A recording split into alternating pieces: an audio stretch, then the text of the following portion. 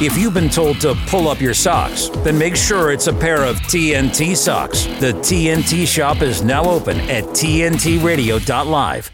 Good company and civilized debate with a premium on fun. Ross Cameron on today's News Talk Radio, TNT. Well, g'day. Good evening, ladies and gentlemen, boys and girls. It's a pleasure to have your company. You're on the Ross Cameron Show, and we are giving you sound and pictures tonight. Special bonus. One tends with increasing reluctance to look in the mirror as you pass perhaps the age of 40 or so. And to remind ourselves that appearances are not the most important thing. I'm sorry I missed you last week. It was indeed an error on my part, I should say, rather than TNT, as we're trying to do more with less, trying to give you pictures as well. We couldn't quite get all the threads together, but happy to be here with you tonight. And indeed, one of our listeners did lodge a kind of a sweet complaint, in a way, of dissatisfaction that I wasn't present at my post. And she demanded through the TNT comments and feedback section, which you're welcome to go and register your thoughts on the website, tntradio.live. She said she wanted me to open the show this week with some ancient history. So that is a challenge to which I am happy to rise. Indeed, seated behind me on a pedestal is a statuette of Marcus Aurelius, or as he was known later in life, Marcus Aurelius Antonius Augustus. Indeed, some thought that he deserved the additional title of Africanus, but nonetheless known to us as Marcus Aurelius. And I just wanted to, I note that Marcus came up in dispatches, in correspondence on the pages of the Australian newspaper recently, in an interview that took place between the Australians Troy Bramston and the retiring sort of emeritus professor of Roman history, Mary Beard, who I think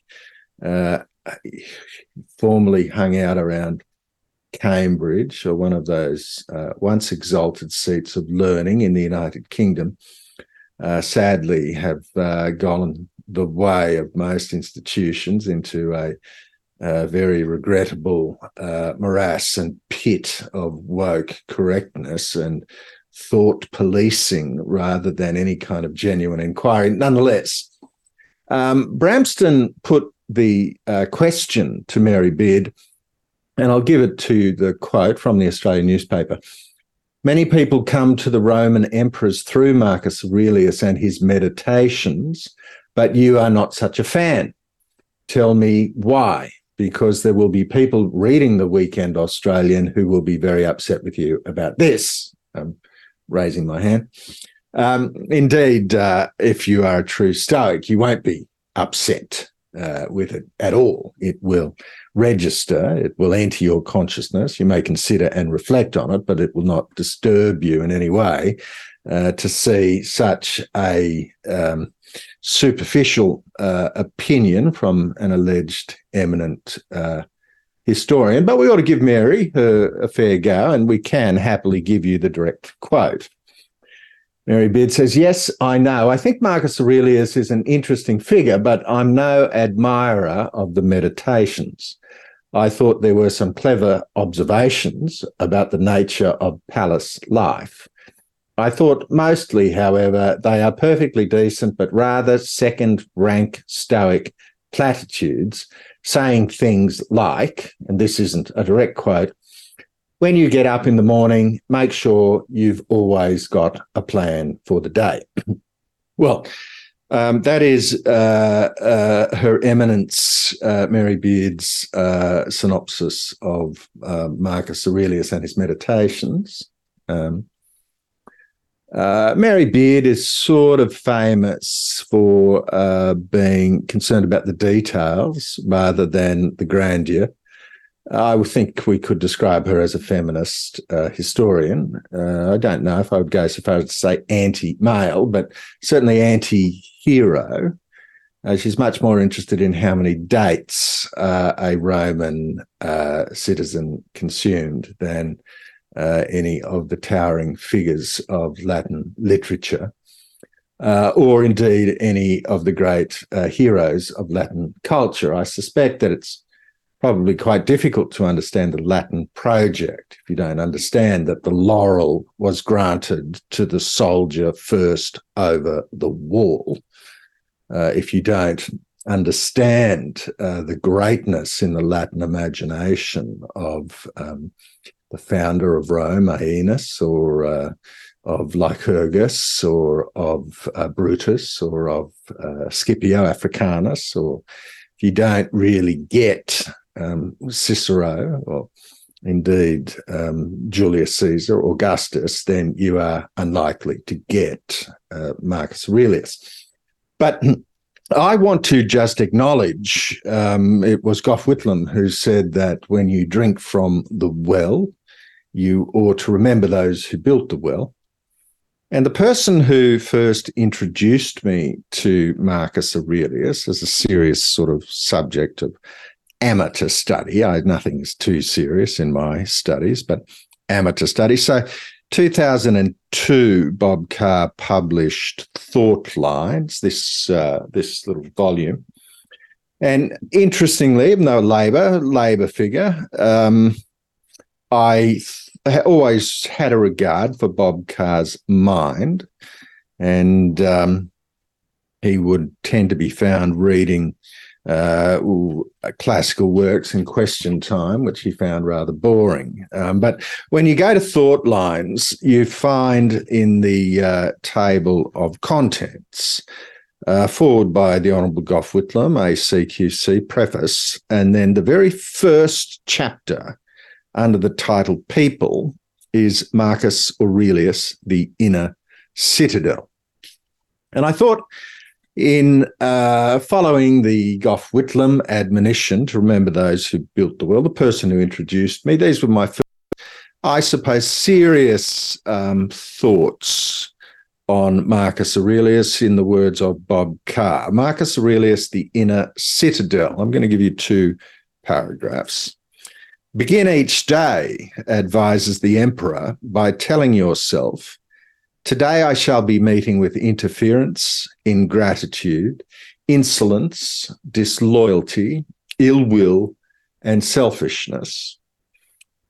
But our enemies, he reminds us, are part of the universe, part of the whole, and the role of the wise man is to, quote, accept without resentment whatever may befall, to be serene, to be simple. With such reflections, we enter the mind, the inner citadel of Marcus Aurelius, a 2nd century philosopher king who waged unceasing war to hold together an empire that stretched from Spain to Armenia and found time in his tent at night to set down the rules of life. There is no document like it. It is as if Julius Caesar had left us a daybook of mordant reflections, not just a propagandist's account of how he conquered Gaul. It's as if Charlemagne or Hannibal or Napoleon had set down his views on life and death and somehow preserved them in a monastery library to be salvaged in our time. The meditations are a unique self-exploration of the soul of a Roman emperor, the personal devotions of a pre-Christian. They sum up the sweet melancholy of late antiquity. A philosopher might believe oblivion will overtake us all, that there is no afterlife. But for Aurelius, anything God willed must be just, and in the face of the void, the only answer was to perform good works in the public service. So that was my introduction. Thank you, Bob Carr, one of the longest-serving premiers of New South Wales. Indeed, Mary Beard couldn't even bother to get the quote right. She says the quote, when you get up in the morning, make sure you always got a plan for the day. Bob Carr rightly gets the quote correct. And I'm going to give you the whole quote, which I think, evidences the insight. And let's remember that this was not a book written for publication. This is a book with no title. Indeed, its early versions were more often described as "to myself." But the full quote, when you wake up in the morning, tell yourself, the people I deal with today will be maddening, ungrateful, arrogant, dishonest, jealous, and surly. They are like this because they cannot tell good from evil. And so the emperor is going into bat for those with frailties, with defects. He continues, but I have seen the beauty of good and the ugliness of evil, and have recognized that the wrongdoer has a nature related to my own, not of the same blood or birth, but the same mind, and possessing a share of the divine. And so none of them can hurt me.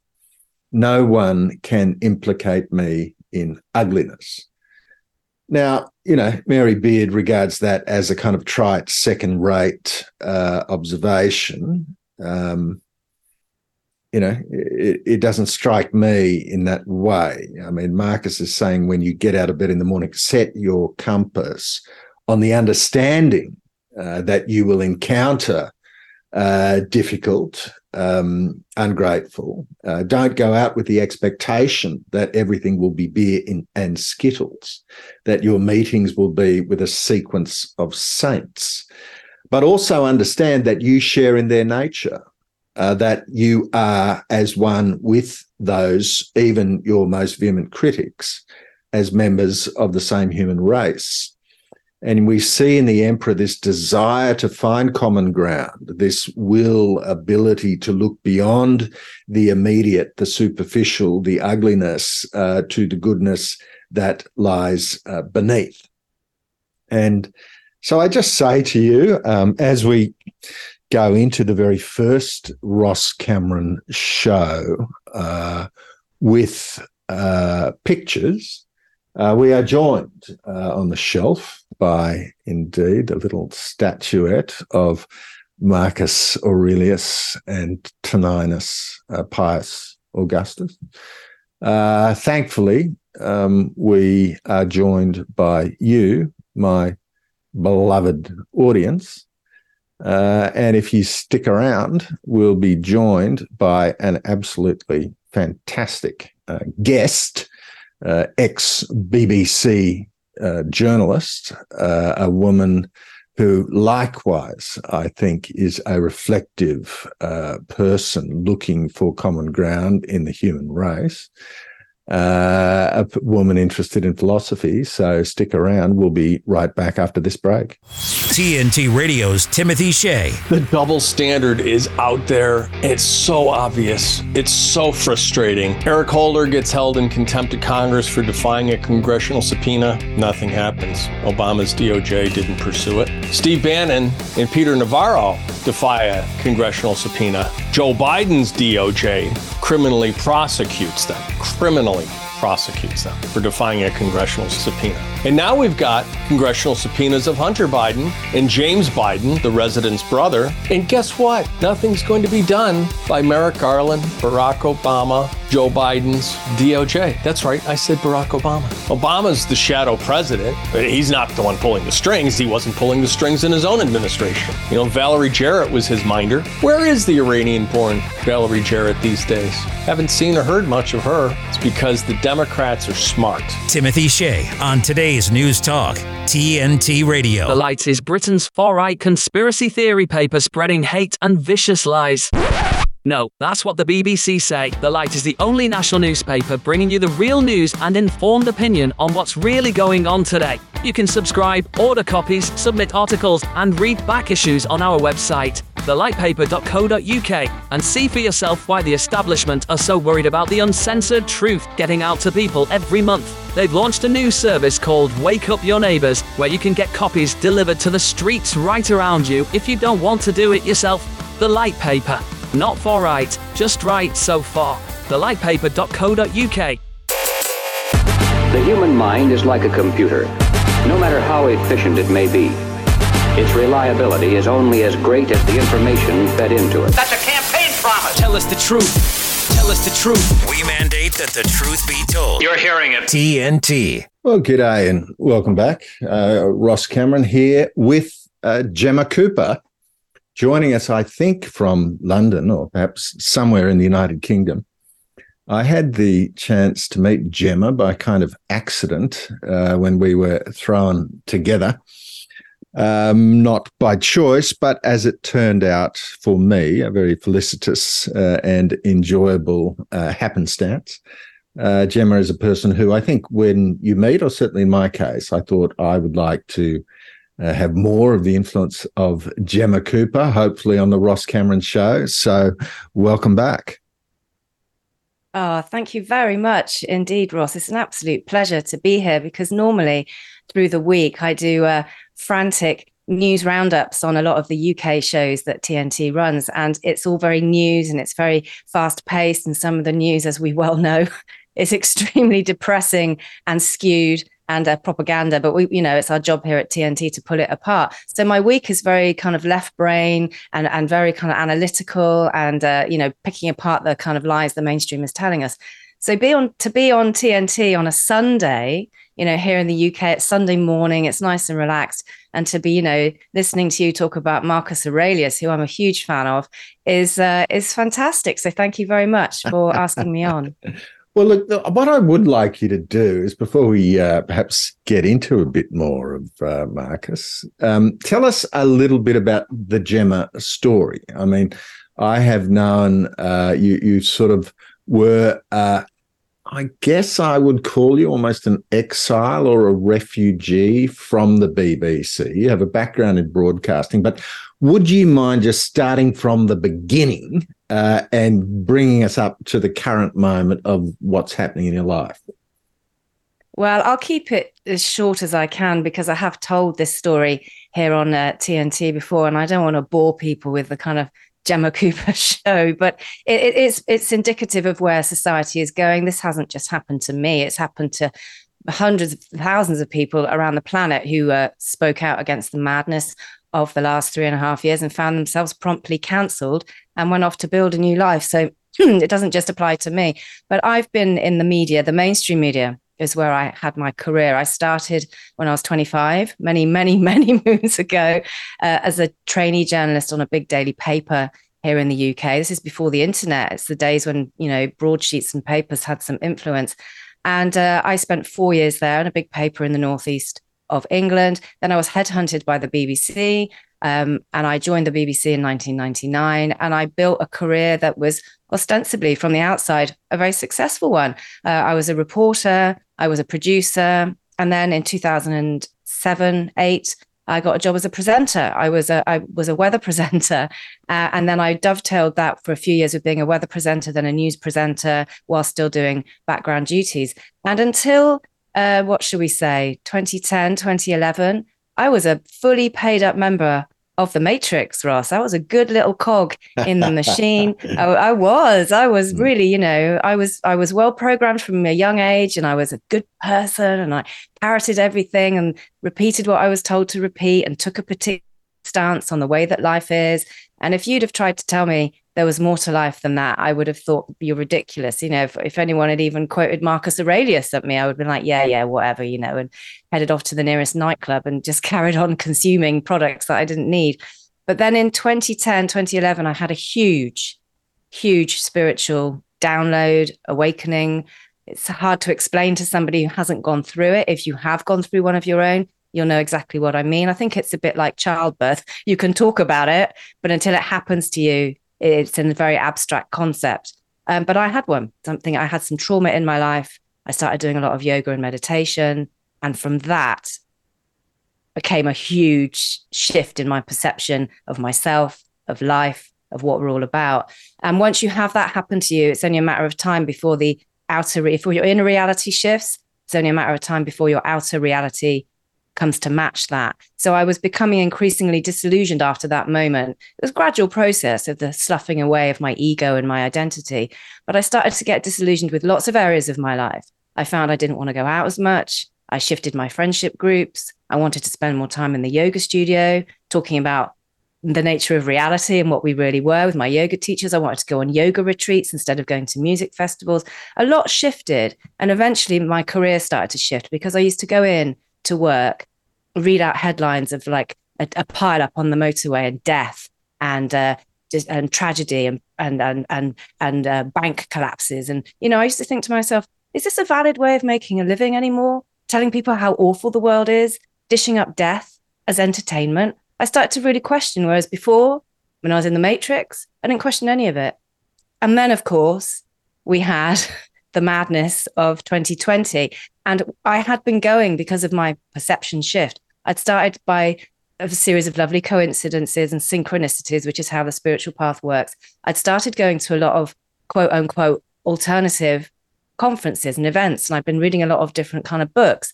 And at these alternative conferences and events, which I've been going to since around 2011, 2012, I'd started hearing people talk about, Agenda 21, Agenda 30, mass vaccinations, and all kinds of dystopian things I was hearing about way before it happened. And I used to think to myself, nah, these people are a bit, I'm into alternative stuff now, but these people are crazy. They need to get out, or they need to get girlfriends. They need to stop talking about this dystopian future. It's ridiculous. And then 2020 hit, and I was like, oh my God, this thing I've been hearing about, this is it. This is it. Oh my God. Oh my God. So then I started going, oh my God, if this goes the way these people have been saying, we're doomed. Oh my God. And then I was still in the BBC at this point. Then I saw the way the BBC approached this particular narrative. And I'd never seen anything like that in my life. I'd never seen the BBC take a one-sided approach. Even like we had Brexit here in the UK, big, massive, divisive, shall we leave Europe? Shall we stay in Europe? The BBC was so keen to have both sides of the argument, and we had to go on workshops and training courses about how we balance the editorial. In this, there was no balance. There was no editorial. It was propaganda. And I thought, oh my God. So I knew a lot of people doing, rallies and freedom marches who I'd been sort of following for a few years. And they started doing anti-lockdown. And I was like, I'm going to this because I need to know the other side and I want to find out what's going on. So as a BBC member of staff, I went to some anti-lockdown rallies. I didn't go as a BBC member of staff. I went as myself. And I went in my personal private time. I'm not on social media. I didn't tell anyone what I was doing. But everything these days is filmed. It turns out that as a BBC presenter, albeit in the small regional department, I was more famous than what I realized. And so the word got back to my bosses. They hauled me in. They were like, you're not allowed to do this. And I was like, look, this is all wrong. You know, it's all wrong, don't you? And I said, look, I know I'm not supposed to go to protests or rallies, but this is really important. And by the way, lots of other people in the newsroom went to the Black Lives Matter rally in Bristol, where we're based, and the one where the statue came down, which made headlines. I said, they all went to a protest. And my manager said to me, one of my managers, that's different. They're anti-racist. You're anti-lockdown. And I just a voice in my head, which I've heard many times since my awakening, just said, you should leave the BBC, get out. So I decided to leave. And it was a very painful process because I was all over the tabloids and my BBC colleagues and made me out to be a terrible person. I'd worked on the BBC for 21 years, had a great career.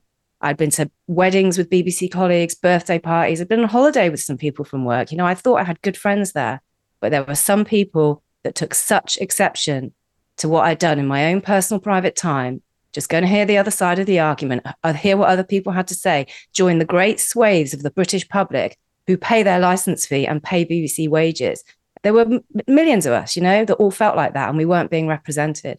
So I left the BBC, but it was a very, very difficult time. It's 3 years ago now, almost to the day, where I had the tabloid press knocking on my door right before Christmas. Are you a conspiracy theorist? Are you anti-lockdown? And it was an awful time. But from tragedy and trauma, which it was a very traumatic time, I left my whole life, comes growth. And it is through the bad times that we grow. So, it's been a journey since that point. But and I've worked for lots of alternative news outlets since then. And of course, it's brought me to the great TNT, which is definitely, without doubt, the best job I've ever had. So, the universe works in mysterious ways, Ross, and that's my story. I tried to keep it short. Very good. I enjoyed it. So now TNT has the benefit of, Jemma, 5 days a week? Do we have you every business day? Yes, absolutely.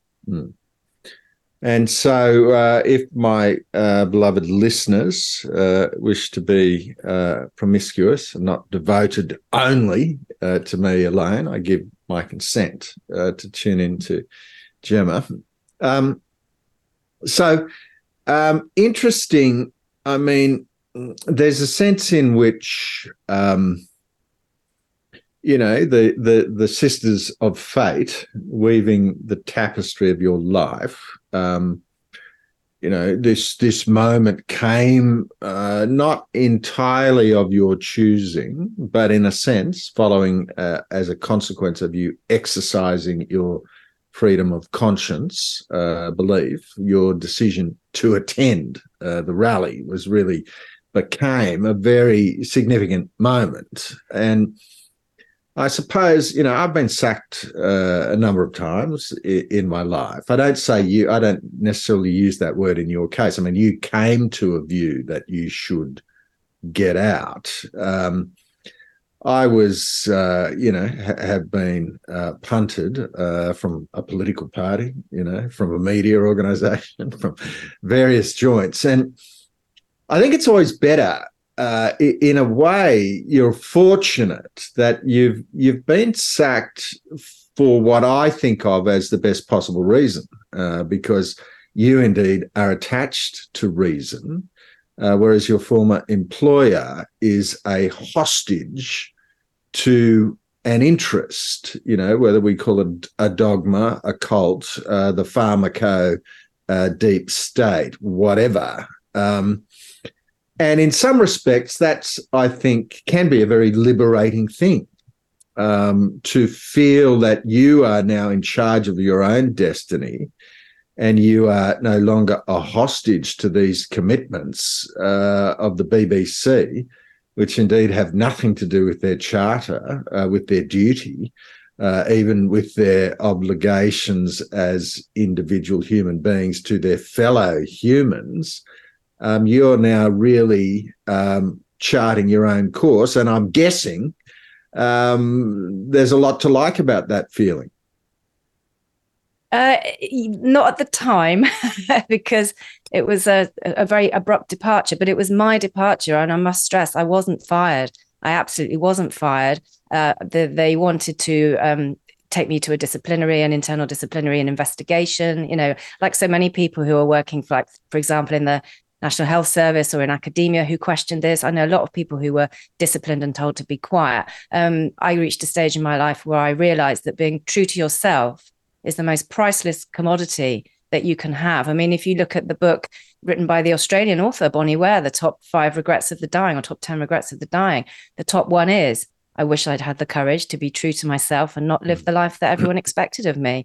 And I reached that point. I thought, I'm in midlife, which is a very, very powerful time. The midlife transition is probably the most powerful time in a human being's life, actually. And I thought I can either carry on as I was in the first half, or I can make the leap and transition to the second half of my life and be in charge of my own destiny. So it was a very horrible experience at the time, because I was escaping an organization which is almost like a cult, because you think a certain way and you behave a certain way. And I think a lot of people in the BBC, and I was one till I had my awakening, are very actually institutionalized. which was why it was so easy for everyone to be parroting the same narrative there and not question it, because it's an institution. And so when I left, it's like, although it was my choice to leave, I still had to adapt to a life without the biggest thing in my life, which was my career. You know, I'm not married, I don't have children. I devoted my life, the best years of my life, to that career. And from the outside, it was a good career. So now it's great, but it was some very tricky times over the last few years where I woke up every morning and thought, what have I done? What have I done? You know, it's like I won't say it's like an abusive relationship or anything like that, but it is a bit like a breakup, you know, even if you're the one instigating the divorce, it's still a traumatic time until you get to your new life. And so I'm at the beginnings definitely of something now. I feel extremely liberated. I do feel free, but with freedom comes, you know, responsibility, and personal freedom is a scary thing, because when you're working for an institution, they tell you what to do and you do it. That's it. You don't have to think. When you're charting a course of personal freedom, it's exactly what you just said at the top of the show about Marcus Aurelius. You know, every morning you have to think, okay, today is going to be maybe a bit tricky, but it's how I respond to it that counts. And when you're free, you get more days like that than when you're just being told what to do in life. So yeah, it takes guts, but you know, the rewards are great. Do you recall, I mean, the first point of what people regret on their deathbed by the Australian author you mentioned, but whom I can't recall, is that they wish they had the courage to be themselves and be true to their own beliefs. What were the other four? There were, so that's the first one. It's Bonnie Ware. She's the author. Bonnie Ware. Okay. Bonnie Ware, yeah. So the first one, you're quite right. I wished I'd had the courage to live a life true to myself and not the life others expected of me. The second one, closely followed by, I wish I hadn't worked so hard. You know, third one is, I wish I'd kept in touch with my friends. Fourth one, I think, is I'd wish I'd let myself be happier. And then I'd need the book to get to the fifth one. Okay, but they're all around those, you know, tenets of, personal integrity, basically. Yeah. Yes. Well, if any of our listeners want to give us point number 5 from Bonnie Ware's book, what's it called, Gemma? Can you remember the title? I think it's called The Top 10 Regrets of the Dying. That's something like this, either the top 5 or the top 10. Okay. And it was a bestseller. It's a huge bestseller, wasn't it? Huge. Very good. Well, look, we've touched on in our first meeting, I recall we had a short discussion about Epictetus, the Greek slave philosopher. You've expressed, unlike Mary Beard, the so-called expert, you've expressed the layman's love, appreciation for Marcus Aurelius. You obviously went through a pretty major sort of moment in your life you referred to in 2011, which set you on a path of much deeper self-reflection. Who, if we may ask, are the philosophers or thinkers who have most influenced Jemma Cooper? Oh, there are a lot, actually. We could devote a whole show to people that have really influenced me. Well, let's do it. I'm up for it. Keep going. I mean, I was very influenced by Dan Millman, actually. I don't know if you're familiar with him, but he was an Olympic weightlifter who had a terrible accident. He crushed both his knees, and he wrote a lot of books about his teacher, who is still debate to this day whether this teacher really did exist or whether he was a composite of lots of people in Dan Millman's life. But he called his teacher Socrates, who allegedly is this man he met at a gas station, who was working at a gas station, who went on to teach him about life and how to live it and that philosophy. And it was made into he wrote a book called Peaceful Warrior, and that was made into a film with Nick Nolte as the character of Socrates. And that was one of my earliest kind of things that I came across while I was on my spiritual inquiry. And it really resonated with me because he was a high achiever chasing status. And then he realized it was all a hollow crown. That was where I was. I was a high achiever. I had status, and I was beginning to realize it was a hollow crown. So you get the people on your own journey that resonate with you. So he was one of my earliest ones. But I also really love the writer Florence Scovel Shinn, who wrote the book The Game of Life and How to Play It. And she is very much of your thoughts affect your reality. You create your own reality, which is exactly like Marcus Aurelius. You know, you have the power over your thoughts. Realize this, and that's where you'll find your strength. That's what he said. These great philosophers and writers, they all touch into a deep truth, which is the nature of reality is not external, it's internal. How you are on the inside will reflect on the outside. People get it the wrong way round. They think, oh, this is happening to me. Oh, everybody's to blame. Oh, it's an awful life. No, go inside, see your inner chaos, calm that down, and your outer reality will shift. So the people who've really influenced me are the people who say, you know, it's the inside first. Look inside yourself. That's where you'll find the answers. So those are two examples, but pretty much all the people that have influenced me say the same thing. You know, if you want to sort your life out, sort yourself out. Then your life will be okay, you know. But and sometimes when life seems to be chaotic and falling apart, it's because you're not a match vibrationally with your external circumstances, and the universe, God, whatever you want to call it, is showing you very clearly you're on the wrong path here. Whether it's a relationship, a job, a friendship, if it's not working out, it's because you need to look at it and think, is this still for me? So I'm a great believer of inside inquiry, and that's what meditation does. And for years, I was absolutely devoted to meditation. I don't do it so much now. And in that, I had some very profound experiences and insights. So yeah, the inner comes first with me. Whereas for years and decades of my life, it was the external I was focused on. I realized I got it completely wrong. Do you, you know, when you, well, if we say to Jemma, well, you know, you're happily not on your deathbed, but we know you won't avoid it. Indeed, we're all on the same trajectory. One of the things that binds us together is our mortality. We don't necessarily like to focus on the Ross Cameron Show on regret. We prefer to focus on what might still be achieved.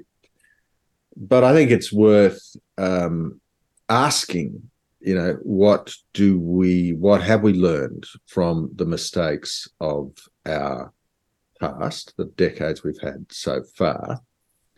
So I'm going to ask you, Jemma, to imagine that you are about to take your last breath and to say, you know, what would you have done differently? And because I'm such a nice guy, I'm going to take instructions from my director to take a short break and allow you to answer that question when we come back. You're on the Ross Cameron Show. Don't leave now. With his expert analysis and opinion, this is TNT Radio's Timothy Shea. It's for the greater good. Have you noticed how often you've heard that expression? Mostly every time someone's advocating taking your rights away. The greater good. It connotes the old phrase, the common good, right? We're doing this for the common good. And yes, we're taking some of your income, but we're doing it for the common good. Well, that's shifted now to the greater good. Greater for whom? Never seems to be greater for me or for you. It always seems to be greater for them. And who gets to decide for whom it's greater? Why? Well, they do, of course. It'd be silly to allow you and me to be able to determine what's in the greater good and for whom. This is the insidious underbelly of the totalitarian governmental impulse. And it's not just here in the United States, it's in Ireland, it's in the EU, it's in Australia and New Zealand. China, they don't even have to bother about it. They do what they're told. That's the entire essence of a totalitarian regime. But what's scary is how many democratic regimes want to emulate the totalitarian regimes. For the greater good, I'll take a hard pass. For MAGAInstitute.com, this is Timothy Shea for TNT Radio. While serving in Afghanistan, I was hit by sniper fire. The fighting was so intense, the medevac chopper was barely able to land. In the hospital, I was given a 5% chance to live. It's a good thing math wasn't my best subject. Today, I visit classrooms and share my story. I talk to kids about dealing with life's struggles. I tell them, with a little help and a lot of work, that you can overcome any challenge. DAV helps veterans like Adam get the benefits they've earned. They help more than 1 million veterans every year in life-changing ways. I know that some struggles are big and some are small, but they're all struggles, and you have to learn to get through them. With support from DAV, more veterans like me can live their best life. And as a new father, I have one more reason to keep on keeping on. My victory is being there for the next generation. Adam Alexander, may your victories inspire many more. Support more victories for veterans. Go to DAV.org. The issues that matter to you and questioning the facts. Ross Cameron on today's News Talk Radio, TNT. Welcome back. You're with Ross Cameron and Jemma Cooper. We've put Jemma on the spot. She's usually the one asking the questions on her weekday show on TNT, but she's answering them today. We've asked her, Jemma, your deathbed advice to the listeners to the Ross Cameron Show. Take it away. Well, you asked me if I'd have any regrets of my own on my deathbed, and I think the only regret I would have, because my awakening, it comes from within you. Awakening comes from within. It doesn't come because somebody tells you to wake up. If only it was that easy. Your awakening comes from your higher self. It comes from your soul, and it breaks through the ego. So my only regret is that my awakening didn't happen sooner, because I was in my 40s before I had my awakening. And I look back at the person I was, very ensconced in my ego, very much a matrix agent, a matrix player. And I treated people not very nicely when I was in that state. I was very egoic. It was all about me, not in a good way. And I wasn't very kind to certain people in my life because I thought I knew best and I was right all the time. And so my only regret is the awakening didn't happen sooner. But everything in divine timing, when you do have your awakening, it happens at exactly the right point for you. And then you go on and live your life accordingly. So that would be my only regret, really. Okay, very good. Well, we've enjoyed having you. We hope it'll be the first of many cameo appearances. We're going to leave you to what I understand is a hike, possibly to the beach, to get some sunlight and fresh air. So go with our blessing, enjoy your Sunday, and thanks for your company. Thank you very much. I've really enjoyed it, Ross. Have a good evening there in Australia. I'm off to the beach, get some sea air in my little lungs. But thank you very much for this opportunity. It's been lovely. It's a pleasure. All right, go well. Well, ladies and gentlemen, boys and girls, our next guest is already warming the seat in the green room. I think I would describe him as a mate of mine. He's someone for whom I have a high regard on a number of levels, but primarily because he's an Australian who is not going to die wishing that he had lived his own life rather than a life dictated to him by someone else. He's a lecturer in entrepreneurship, and he is building what I would call the sort of sustainable, independent family model. He has made a very deliberate decision to create his own world, and indeed was invited most recently to quite a eminent collection of thinkers, scholars, thought leaders on science and freedom, in which his subject matter was primarily homeschooling, and in a matter in which he is, as an educator in a major public institution, but also the leader of a homeschooling enterprise with his wife at home, which has had some fairly, I think, impressive results. Mark Hornshaw is also the Vice President of the newly named Libertarian Party, formerly Liberal Democrats of New South Wales. Mark Hornshaw, welcome to the Ross Cameron Show. G'day, Ross. Thanks very much for having me. So tell us what is a typical Sunday for Mark Hornshaw. I assume you're one of those who would tick the census box as a Christian and church attender. I could be wrong, maybe presumptuous, but tell us about your day so far. Well, Ross, you're right about me being a Christian and a churchgoer, but wrong about me filling in census forms. I don't know what those are. I'm happy for any private market researcher to pay me for my opinions, but I don't like being forced to give them. And so But yes, so a typical Sunday, yes, we do. We believe in Jesus and we're Christians, except not today. Well, we still believe in Jesus, but today we didn't go to church. We're having our family Christmas do because, you know, the 25th of January, it's hard to get everybody together sometimes, as I'm sure you would know when your kids grow up a bit. We've just had our oldest two marry this year, and we've got 2 grandkids on the way. So we're expecting the first in January. And then another one by February or maybe March. So there we go. Well, that's absolutely outstanding. It's seldom, having produced 6 children myself, and those my mother is grandmother to, I think, now 26. I usually expect to be able to outperform my guests on fertility, but I think you're setting a pretty hot pace. Tell us, you spoke recently, I'm pretty sure it was at the, what was it called? The, was it Australians for Science and Freedom? Science and Freedom. You gave a pretty startling thesis. I mean, it's Australians for Science and Freedom. Science and Freedom. You gave a pretty startling thesis. I mean, I recall your basic argument is that leaving a child in an Australian school is approaching not just neglect or reckless indifference, but it's approaching almost abuse. But I don't wish to put words into your mouth.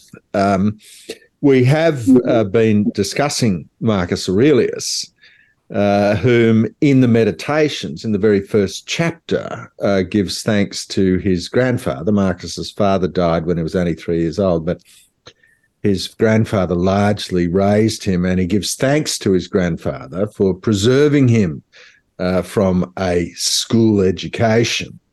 And you would say, I think, that the very word school is an indication of the defect of the educational model.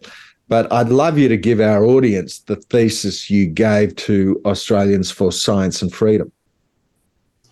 Yeah, we don't really use the term homeschooling because we don't want school in our home. We don't want it anywhere near us. Like, I think schooling is damaging, like you say.